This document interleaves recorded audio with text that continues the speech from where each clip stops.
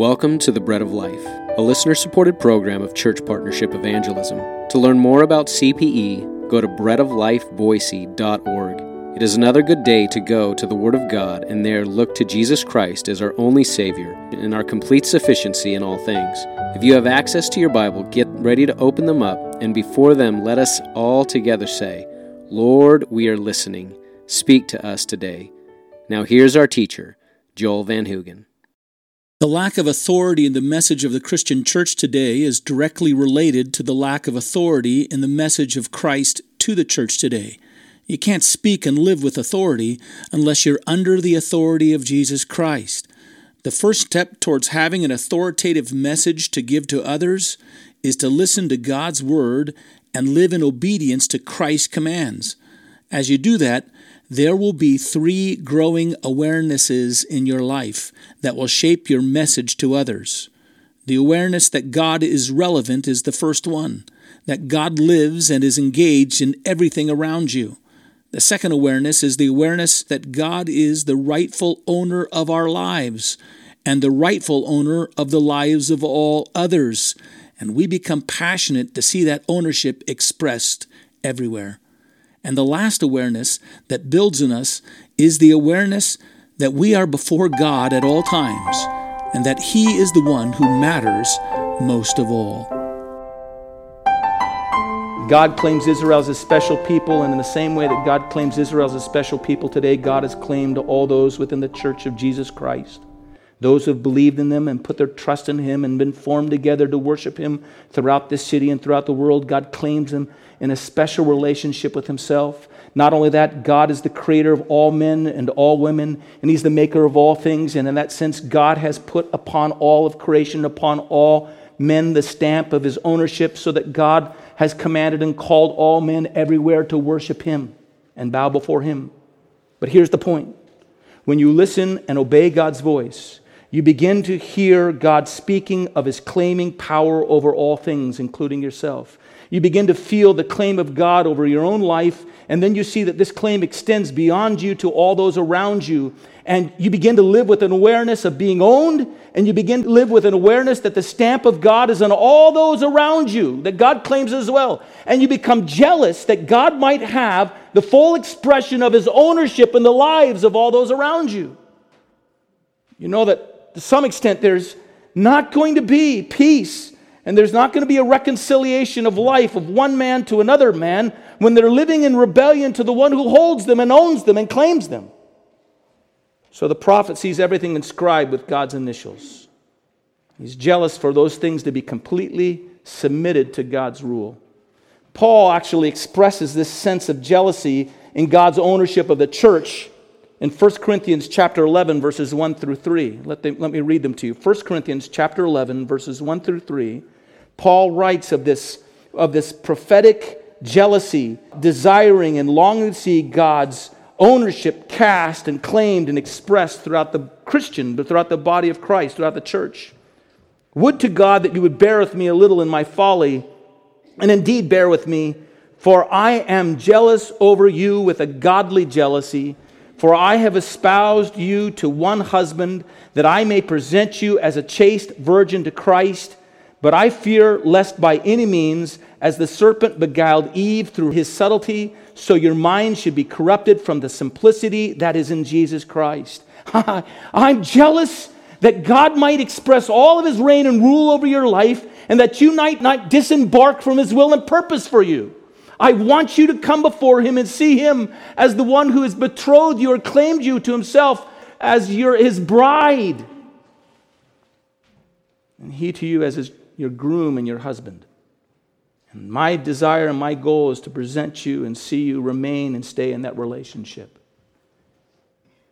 That's what Paul says of his attitude towards the church. Paul actually expresses the same jealousy of God for all people in Acts chapter 17. Take your Bibles for a moment and go there. Verses 16 through 30. It's a rather lengthy passage. Paul comes into the city of Athens, and he's preaching to the Athenians about God, the God they don't know. And in it you'll see Paul's growing passion and jealousy that the ownership of God over these people might be expressed in their complete and utter worship of Him. Verse 16, of Acts chapter 17.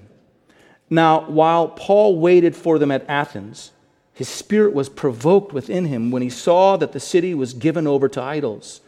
Therefore, he reasoned in the synagogue with the Jews and with the Gentile worshippers, and in the marketplace daily with those who happened to be there. Then certain Epicurean and Stoic philosophers encountered him, and some said, "What does this babbler want to say?" And others said, "He seems to be a proclaimer of foreign gods, because he preached to them Jesus and the resurrection." And they took him and brought him to the Areopagus. It's Mars Hill. It's the place over the city where they would introduce all new forms of religions and gods and philosophies, saying, "May we know what this new doctrine is that you speak of? For you are bringing some strange things to our ears, and therefore we want to know what these things mean." For all the Athenians and foreigners who were there spent their time in nothing else but either to tell or to hear of some new thing. Then Paul stood in the midst of the Areopagus and said, "Men of Athens, I perceive that in all things you're very religious. For as I was passing through and considering the object of your worship," and by the way, we know what happened when he saw them. Remember, he was provoked in his spirit when he saw those things. "When I was passing through and considering the objects of your worship, I even found an altar with this inscription, 'To the unknown God.' Therefore, the one whom you worship without knowing, him I proclaim to you. God, who made the world and everything in it, since he is the Lord of heaven and earth, does not dwell in temples made with hands. Neither is he worshipped with men's hands as though he needed anything, since he gives life to all and breath to all things.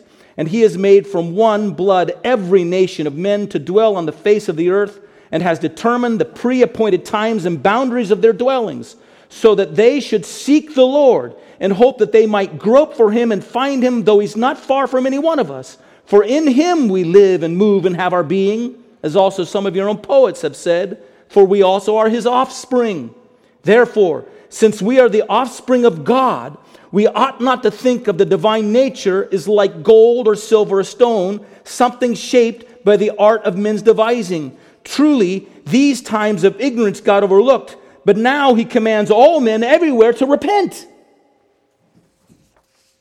He calls them to turn to God and worship God and believe in God and put their faith in God. But you see the jealous passion of the prophet rising as he lives in obedience to God's voice. He hears God's voice and obeys.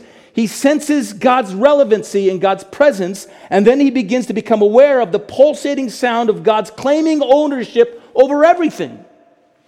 And his passion and his jealousy rises that ownership should be expressed.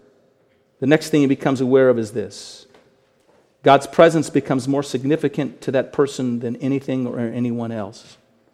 God's presence becomes more significant to this prophet. As he hears God and obeys God, what happens is he sees that God is relevant over every issue of life, and then he begins to see that God claims ownership over every area of life, and then the next thing is he becomes aware that God's presence is the most significant thing in his life above anything and anyone else. And so Elijah comes and says, "The Lord God of Israel lives, before whom I stand." Do you see that? The Lord God of Israel lives, before whom I stand. Let's go back to the account. Elijah leaves Tishbe in the region of Gilead. He trods all his way out of the mountains of Arabia, comes all the way down into Samaria, enters into Samaria into the presence of the king of Israel, who has established himself as the high priest of Baal over the land. You can be assured that Ahab has surrounded himself with all of the expressions of power and authority. He's got all of his soldiers lined up, all of his guards lined up, all the regalia of royalty around him and surrounding him. Here comes little Elijah into this place. Everything in this setting has been put up to impress him with the presence of Ahab. When Elijah comes before Ahab, he tells Ahab, "I'm not impressed by your presence. I stand, you stand, before the Lord God of Israel, who is alive and relevant." Elijah is more impressed with the greatness of his God than any of the greatness that might be expressed around him in the court of Ahab, because he stands before him, before the living God. I think we need to be careful not to be overly conscious of the world, but how do we do that? You're going to be overly fixated on the world if you're listening to the world. you're going to lose your fixation on the power and influence of this age when you spend more and more time listening, obeying the voice of God and following Him. And the more you hear His word and the more you follow His direction, the more you become disentangled from the claims of the world around you, and the less those voices appeal to you. And you need to cultivate in your life a life before Him, listening to Him and obeying Him. And you need to be less mindful of the world around you, and you need to be most mindful of God and His presence. And that's what we need to carry out our mission. Listen to Him. He's speaking to you. Obey Him. He's commanding you. His word is here. Read it, but don't read over it. Go under it. Read it and hear His voice as He speaks to you and commands you and makes His will known to you. Read it with the intent to find His purpose and be obedient and submissive to it, whatever it says and however it might strip you bare. In the world in which you live today, what are you most aware of? What voice do you hear more than anything else? What voice seems to predominate your day? Is it the voice of all the people around you? Is it the voice of all the concerns and all around you so that you would measure up to them? Is it your inner voice? Your complaints? Is it your own philosophizing? Is it the protests that come within you, or your concerns, or your desires demanding for things? Is it the excuses that you make? Is it the voice of the accuser coming you and constantly trying to bring you into shame? God is speaking. God is not silent. He's never stopped speaking. He speaks now. He's here. Listen to Him. Obey Him. And He'll begin more and more presiding over your life. You'll live under His authority. You'll find yourself in the process gaining authority in the world in which you live so that you can speak for Him. Listen to the progression one more time. Here's the progression of gaining authority to speak in your world. You know that God has spoken to you, and you've heard Him, and you've obeyed. You live in obedience, and as you live in obedience, you become increasingly aware that He's alive and relevant to your life and everyone around you. As you begin to grow in that obedience, you become increasingly, jealously longing that His ownership might lay hold of the lives around you and lay further and further hold of your own life, that God might get from you all that He has a right to claim. As that grows in your life, become more and more aware that He's present and less aware of the presence of everything else pressing in upon you. And in this comes authority to face down the age, to speak against it when necessary, and to always speak to it of the forgiveness and grace of God at all times. It's the kind of authority that led Elijah to go into the court of Ahab and say, "But by my word." Let's bow our heads and let's pray.